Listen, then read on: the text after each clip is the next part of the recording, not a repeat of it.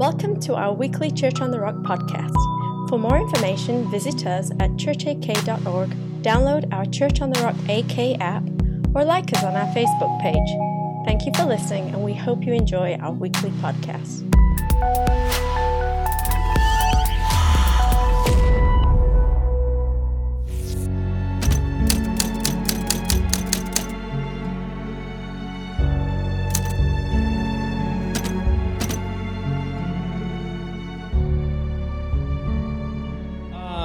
Unfinished business. And we're looking at the last judge in the book of Judges.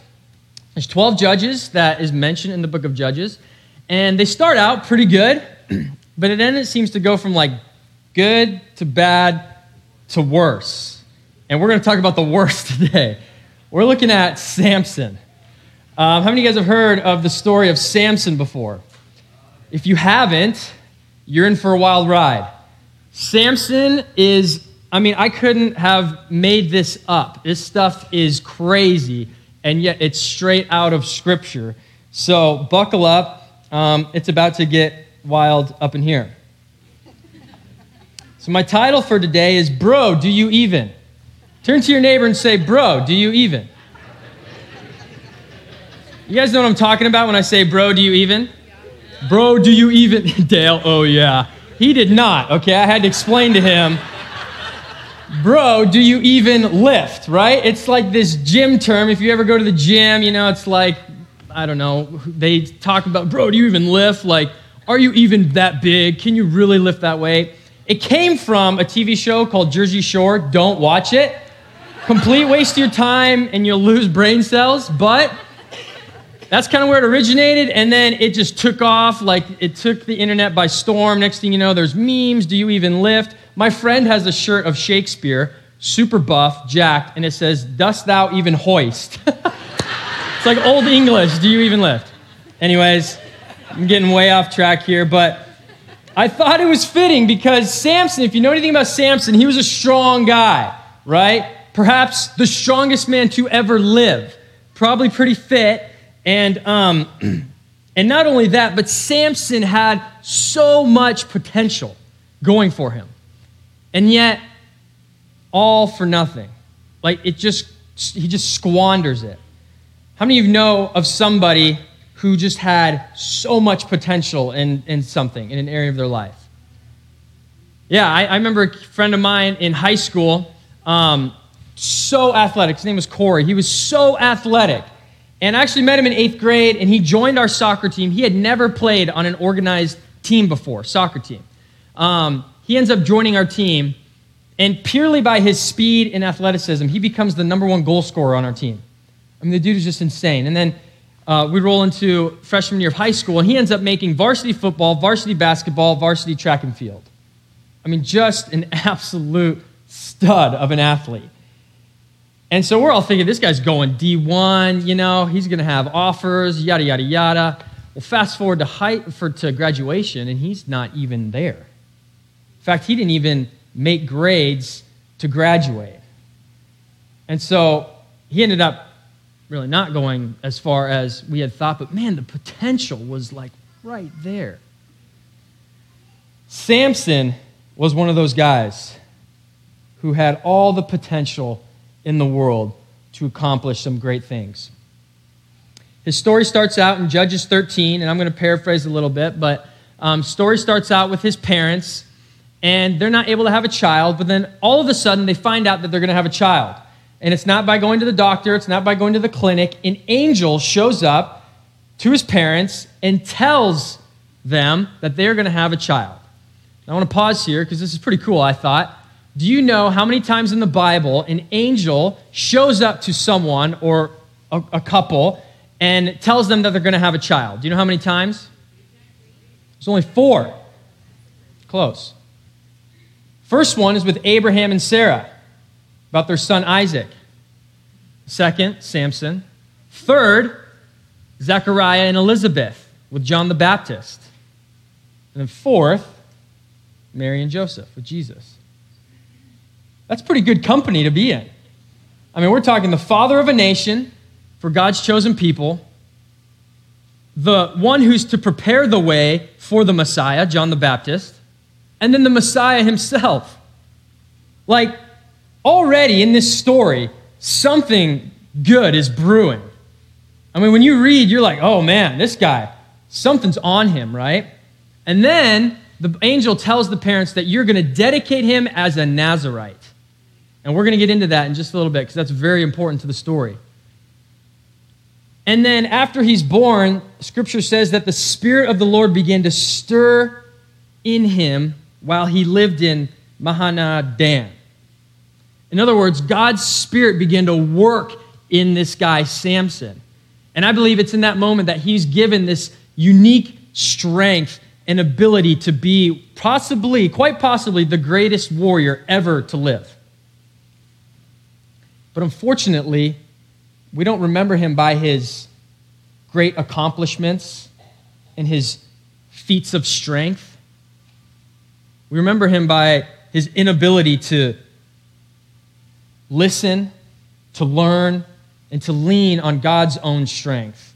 And those are the three things I want to talk about today as we're unpacking this story of Samson today. So we're going to pray. We're going to ask God to come because we need him. I need him. And so we're going to pray this morning, and then we're going to launch into the text. So Jesus, thank you for your word. Thank you for your Spirit. God, that you have the ability to move and change hearts and minds and lives. I do not. In fact, no one in this room does but you. So Holy Spirit, come, use this time however you will, and speak to us this morning, we pray. If you agree, you can say amen. All right. So my first point, if you want to take notes, write it down in your phone, whatever, or just pay special close attention. My first point is, bro, do you even listen? Have you ever ignored something that your parents told you to do or not to do and regretted it later? I see some nudges. Yeah? Of course you have. We all have, right? Like, I don't know what it is about parents' advice that we love to ignore, but when it comes to like a close friend, it's like, oh yeah, you'll listen to that person. It could be the exact same thing that the parents said, and yet they'll ignore the parents, they'll listen to the good friend, right? Or the coach, or the teacher, right? I have a toddler now, as you saw, Aslan, and man, cutest thing ever, but she just gets like this weird joy out of totally disobeying me and my wife. And it's so hard, you know, because she's so cute while she's disobeying you. You want to be mad, but you try not to laugh, but you're like, don't smack your brother. And so it's just this weird thing, right? It's like, psh, what do parents know? Well, Samson was no different. In fact, he had a hard time listening to anyone, for that matter. You're going to find out this was one pretty arrogant, angry dude. Judges 14, 1-3, it says, one day, when Samson was in Timnah, one of the Philistine women caught his eye. When he returned home, he told his father and mother, a young Philistine woman in Timnah caught my eye. I want to marry her. Get her for me. Yeah, we're already starting off pretty good, right? His father and mother objected. Isn't there even one woman in our tribe or among all the Israelites you could marry, they asked. Why must you go to the pagan Philistines to find a wife? But Samson told his father, get her for me. She looks good to me. It's like caveman. Look good. Woman, want her now. It's like, that explains a lot, actually, about Samson. I mean, guys, I do not recommend you do this when you're starting out dating. Just don't do it. But it kind of makes sense with Samson, right? He's this great warrior, big, strong dude, could probably have any girl that he wants. But the problem is the girl that he wants is a Philistine, which Philistines and the Israelites are at war with one another. Think Goliath and David, right? Goliath, Philistine, David, Israelite. Don't get along. So there's a problem here. But Samson wants her. And who knows, maybe he was thinking, I'll be the one to bring these two groups of people together. I'll be the one to unite the Philistines and the Israelites by our love relationship. Or maybe he just thought his parents, they had no clue about love, and they were prejudiced, and they didn't know what young love looked like, and so he just ignores the parents' advice. Judges 14, 5-9. As Samson and his parents were going down to Timnah, a young lion suddenly attacked Samson near the vineyards of Timnah.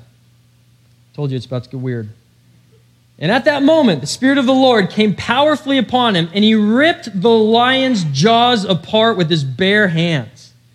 He did it as easily as if it were a young goat. But he didn't tell his father or mother about it.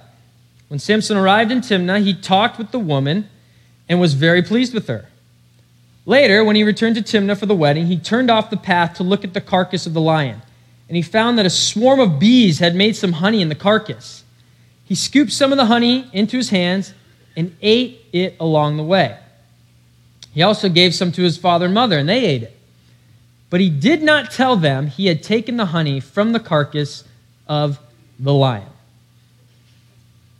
What in the world is happening right now?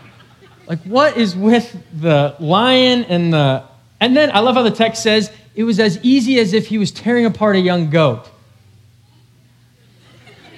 I don't know how easy it is to tear apart a young goat. I don't want to know. It seems a little weird, kind of gross. And then it goes on to say that he scoops the honey, right? The bees come and they do their bee thing and they make honey in the dead carcass, and he comes and he scoops it and eats it and gives some to his family. Like, what in the world?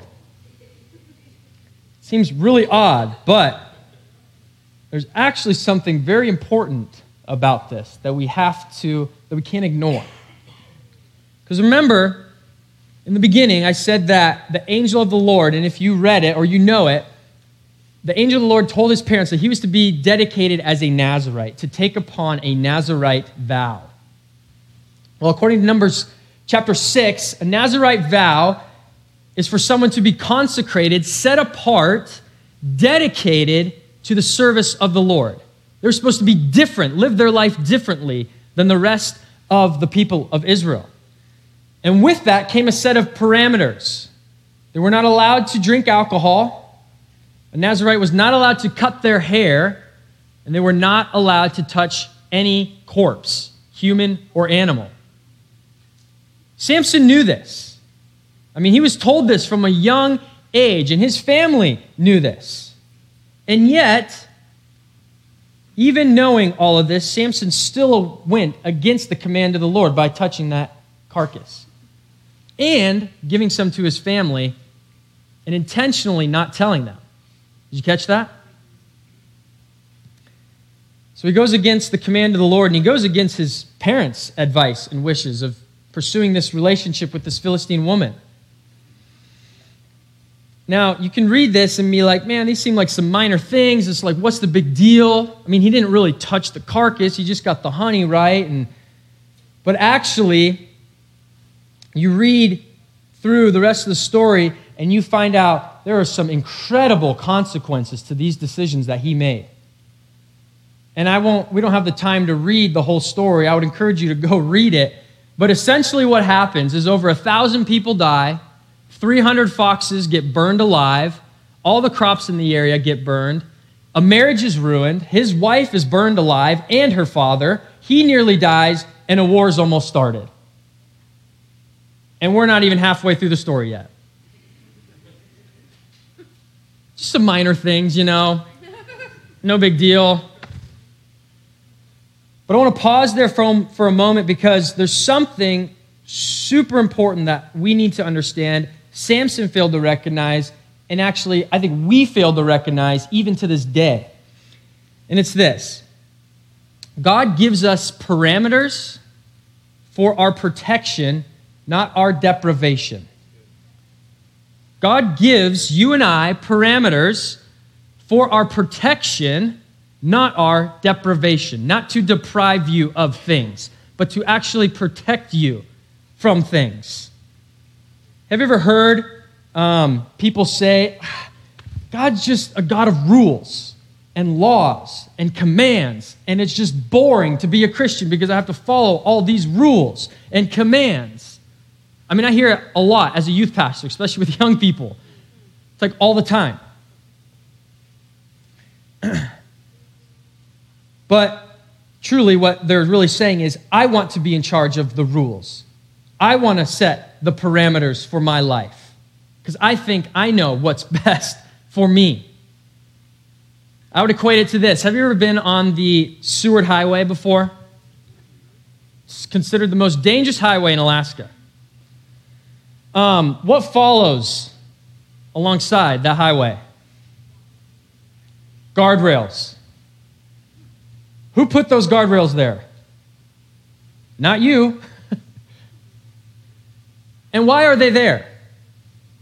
For your protection. Right? Now, let's just say if those guardrails weren't there, would you go put some up? If you drove off the road, maybe you'd be like, oh, we need to set up some guardrails. I just went off the road here, right? And if you did end up putting up some guardrails, would they be as sturdy and secure as the ones that are there? Probably not. My point is, God puts up parameters in our life. He sets up parameters for you and I because he knows that without them, we go off the road. And when we go off the road, you know what happens. We crash, we burn. Things go downhill real fast. God knows you better than you know you because he created you and I. And so he knows the guardrails. He knows the parameters that work for you and I. And here's the thing. They're not just to protect us, but they're actually to keep us on the road that he has called and placed before you. See, the truth is God has placed a future, a destiny, purpose for you and for me, and he puts guardrails so that you can get to that destination, that you can get to that calling that he's called you to. But without the guardrails, you and I are swerving, ditch banging, you know it. You see, God gave Samson those parameters for his protection. And in fact, his strength was found in those parameters. Your strength is found in God's parameters. That's why he gives you this book, you and I, this book, because this is a set of parameters to help you along the path that he's placed before you. That's why he's placed people in your life, godly people in your life, that can maybe help correct you or warn you when you've stepped outside of the parameters that God has placed before you. Samson stepped outside of those parameters, and it nearly cost him his life. But here's the problem. Samson didn't really learn. Which brings me to my next point. Bro, do you even learn? Have you ever known someone who made the same mistake over and over again? Yeah, sometimes it's sad to watch. Like, we got a big test coming up tomorrow, and you're like, I got to study. Cram that night. Frankie knows, she's a teacher. Right? You're cramming that night. You wake up, take your test, bomb it. It's like, oh, that didn't work out so good. Next test rolls around. What are you doing? Cramming the night before, expecting a different result. I may be speaking from experience. I don't know. Or maybe it's money, right? Maybe you know somebody who, they're just so bad with money. It's like they got money, they blow it, and then when it's time to pay the bills or they actually need something, they don't have the money. But then when the paycheck comes in, it's gone as fast as it came in. They blew it on something else. It's painful to watch, right? Well, there's one area in Samson's life that he is prone to make the same mistake over and over again. You know what it is? It's with women. Now, some of you can relate, so you need to pay extra attention, all right? Fellas? Hopefully it's not this bad. But we just read about his first wife and how things went down, right? He failed to listen. He failed to listen to God's command, and he failed to listen to his parents. But also part of the problem was she was a Philistine. And like I said, Philistines and Israelites were virtually at war with one another. So you would think that when Samson's getting back into the dating game, he would probably look for someone maybe a little different, maybe someone who would cause a little less friction in the relationship. It's not the case. Check it out, Judges 16, 1-3. One day, Samson went to the Philistine town of Gaza and spent the night with a prostitute. Word soon spread that Samson was there, so the men of Gaza gathered together and waited all night at the town gates. They kept quiet during the night, saying to themselves, "When the light of morning comes, we will kill him." But Samson stayed in bed only until midnight. Then he got up, took hold of the doors of the town gate, including the 2 posts, lifted them up, bar and all, put them on his shoulders, and carried them all the way to the top of the hill across Hebron. That would have been a sight to see. But, okay, so let's just get this straight, right? Marries a Philistine woman, goes horribly wrong. He nearly dies. He gets a fling with another Philistine woman who also almost kills him, gets him killed. This is like a bad reality TV show. Like, you could not make this up. But it just keeps getting worse and worse. Very next verse, Judges 16, 4-6. Sometime later, Samson fell in love with a woman named Delilah, who lived in the valley of Sorek. Bro, do you even learn? Then the rulers of the Philistines went to her and said, "Entice Samson to tell you what makes him so strong and how he can be overpowered and tied up securely. Then each of us will give you 1,100 pieces of silver." So Delilah said to Samson, "Please, tell me what makes you so strong, and what would it take to tie you up securely?" Hello, Samson. Sometimes it's just hard to, read this. If you ever want to slap a Bible character, you're like, whoosh. And then you realize, oh, wait, I'm actually really similar to this guy. Because there's something in here, again, that as I was reading through this over and over, prepping for this, something that just leapt out to me. And I think, man, today we especially needed to hear this. And it's this. You can write it down. If you are led by your feelings, you will be lured away from your faith. If you are led by your feelings, you will be lured away from your faith. For the next 15 verses, Samson is asked by Delilah 4 different times. What did she say? "Please tell me what makes you so strong and what it would take to tie you up securely." 4 times. And the first 3, he doesn't give her the right answer. He gives her a little bit of detail, but it's not quite the right thing. But what you notice as you read through that story, and again, I would encourage you to read it, it's almost as if every time she asks, he gives her a little more and a little more. And then he starts talking about his hair. And then you're like, no, Samson, don't do it. But it's like almost every time he's lured away a little bit, and then a little bit, and then a little bit. If you are led by your feelings, you'll be lured away from your faith. Look, I know feelings and emotions aren't bad things. The Bible talks a lot about emotions. In fact, God created emotions. He created your feelings, and it's a good thing to feel your feelings. Don't stuff them. Don't push them away. That's not what I'm trying to say, right? I mean, God created us in his image, and a huge part of that is that we have feeling and we have emotion. But what I want to encourage you is the Bible also tells us that we need to control our emotions, that you are capable of controlling your emotions and your feelings, and to not allow them to control you. Check out what Galatians says. Galatians 5:16. So I say, let the Holy Spirit guide your lives, then you won't be doing what your sinful nature craves. The sinful nature wants to do evil, which is just the opposite of what the Spirit wants. And the Spirit gives us desires that are the opposite of what the sinful nature desires. These two forces are constantly fighting each other, so you are not free to carry out your good intentions. But when you are directed by the Spirit, you are not under obligation to the law of Moses. When you follow the desires of your sinful nature, the results are very clear. Sexual immorality, impurity, lustful pleasures, idolatry, sorcery, hostility, quarreling, jealousy, outbursts of anger, selfish ambition, dissension, division, envy, drunkenness, wild parties, and other sins like these. So let me tell you again, as I have often before, that anyone living that sort of life will not inherit the kingdom of God.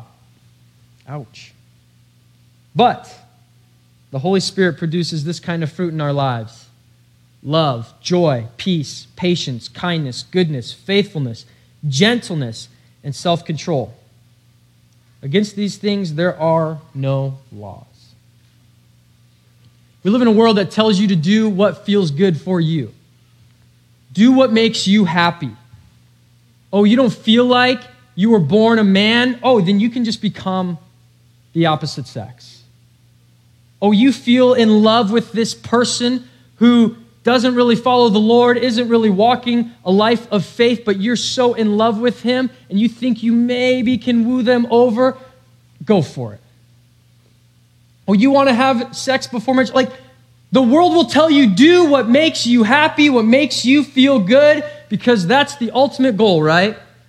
But the Bible's saying quite the opposite. It's actually saying those things won't fulfill you, and only living a life guided by the Spirit, living a life that produces patience, kindness, goodness, gentleness, self-control, those types of things. That's the kind of life you're actually after. See, Samson didn't get it. His whole life, he did what he wanted to do, led by his feelings. He was an arrogant, angry person. And he had some strong feelings for the Philistine women. But it's like every time he was lured away a little bit more, and a little bit more, and a little bit more, until we get to what I think is the saddest part of the whole story. Judges 16, 19 through 21. Delilah lulled Samson to sleep, or the Paul version, Delilah lured Samson away. And then she called in a man to shave off the 7 locks of his hair. And in this way, she began to bring him down, and his strength left him. Then she cried out, man, this girl is just... Samson, the Philistines have come to capture you. When he woke up, he thought, I will do as before and shake myself free. But he didn't realize the Lord had left him. Man. So the Philistines captured him, gouged out his eyes. Then they took him to Gaza, where he was bound with bronze chains and forced to grind grain in the prison. Man, for far too long, Samson had lived his life guided by his feelings and his emotions and what he wanted. And look where it got him. Which brings me to my last point here. Bro, do you even lean? You know, you're only as strong as what you're leaning on. For some people, they lean on their money. It brings them a source of comfort, strength, security. Some people lean on their job or their status at work, or their popularity at school maybe, or their athleticism. That's what makes them feel tough. Or some people, it's an addiction or some type of substance.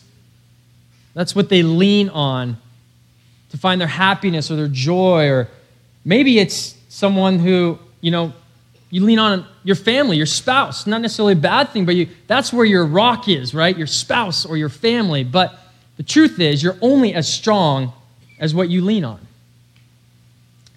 And up until this point, Samson had virtually done everything on his own and leaned on his own strength. But it all catches up to him, doesn't it? After 3 failed attempts, Delilah finally succeeds in convincing Samson to tell her the secret of his strength. He's lulled to sleep. He's lured away. They shave his head, thus disobeying the command that God had given him. And he loses all of his strength, the thing that he had been leaning on his entire life. Gone. And if that wasn't enough, the Philistines want to humiliate him, just as he had humiliated them for years. So what do? Gouge out his eyes. Can you imagine? Maybe don't, because that'd be brutal. I mean, they don't have like proper surgeries and tools to do this thing. I mean, we're talking like jagged rocks and stuff, you know what I'm saying? Like, it is not pretty. They want to humiliate him. And then they turn him into a workhorse, right? They hook him up to a mill thing, grinding grain, and which is usually reserved for animals like donkeys and some type of animal. And he spends his days chained to a rock, walking in a circle now, grinding grain. Talk about wasted potential. And what does he have to prove? I mean, what does he have to lean on now? I mean, it really is tragic, isn't it? How do we go from this so much promise to just total destruction? But what I love about this story, this next line right here, man, and this is for somebody in this room, this is where grace hits the scene. Because you look at his life and you're like, man, there's no coming back from this, man. He has totally left a wake of destruction. I mean, total chaos. But check out this next line. Judges 16:22. But before long, his hair began to grow back. Woo!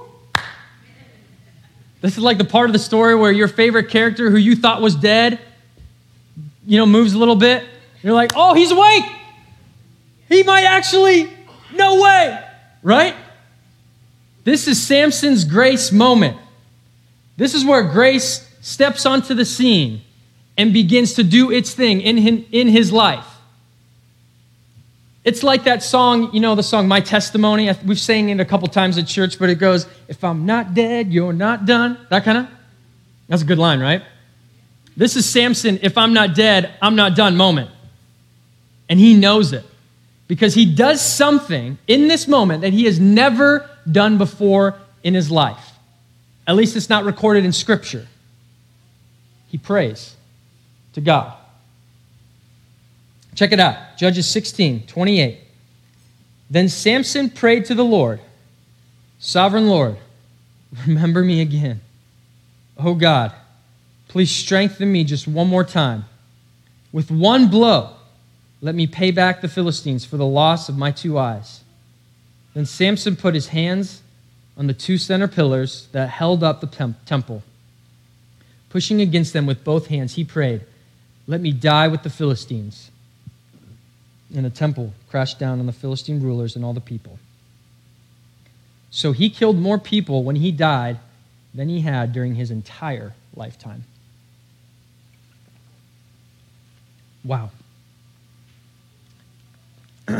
In that moment, Samson recognized, I've been leaning on my own strength for far too long, and it hasn't got me anywhere. I'm going to try another option. God, I need you. I need you so desperately right now. His entire life, he had leaned on his own strength and power. And then in one single moment of leaning on God, think about it. One moment. He accomplished more in that moment than he had his entire life as a judge of Israel. And you know what's crazy about this? If you read through the entire biblical narrative story, Hebrews chapter 11, which is considered the Hall of Faith, it records all of those who have gone before us and how they're cheering us on. But it's these epic people who have lived a life of faith. You know whose name is mentioned in that? Samson. What? How could that be? He was a train wreck. He was a total disaster. What? But what you learn as you read is this story is actually not about Samson as much as it is about God. See, Samson was all about ruin and destruction, but God was all about restoration and redemption. Samson was about faithlessness. He was not faithful to God, yet God was still faithful to him. Right? It says the Spirit of God had left him, but it was almost as if God was saying, look, Samson, I can't condone what you're doing right now. I can't continue on with this, but I'm going to stand right here. And when you're ready, I'll be right here for you. I'll be right here. Whenever you need me, you know where to find me. And what does he do? He calls upon the Lord. And what does he do? He shows up on Samson's behalf. There's this profound proverb that I would encourage you to memorize. It's short and sweet, hard to beat, but it will save you a lot of heartache. Proverbs 3:5, trust in the Lord with all your heart and lean not on your own understanding. The life and story of Samson is a cautionary tale. It's not a fairy tale, it's real, but it's a cautionary tale for you and for me. To take inventory of your life and say, where are the areas in my life that I have not leaned on him? I've leaned on my own strength. I've tried, right? And if you've tried, you know how discouraging and hard it can be. Because so often you feel like, I'm just not good enough. I just can't do this anymore. But could it be that you've tried in your own strength and not in his? You know what I love about the Christian life? When you're starting out, it's all about admitting to God, I'm not enough. I can't do this. It's that simple recognition that I am not enough. I can't do this on my own. Lord, I need you. And just like Samson, he's there. You could have gone your whole life and you could look back and see all the destruction that you've caused, the relationships you've broken, the people that you've hurt. And in one moment, call upon the name of the Lord, and he would be there for you. Can you stand to your feet with me?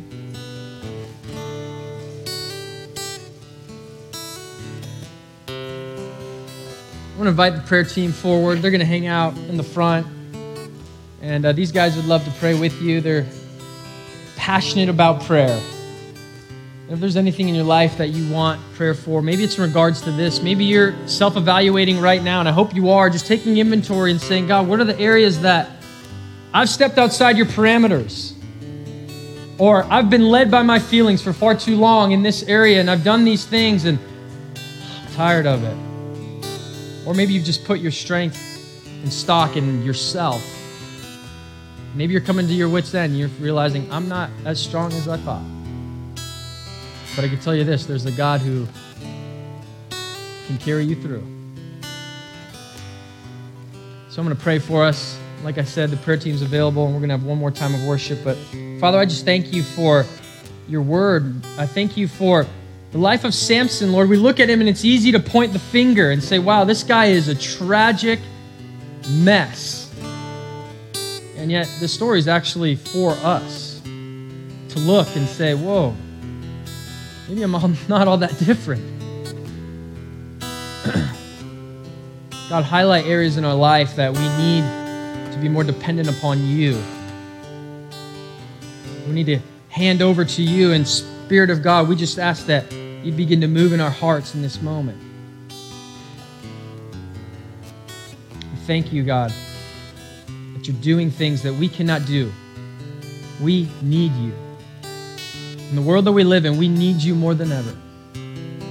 So come, Holy Spirit, bring your truth, illuminate our hearts. We pray this in your name. Amen. Thank you for listening. For more of our podcasts and to discover how you can connect, visit us at churchak.org or download our Church on the Rock AK app from either iTunes or Google Play.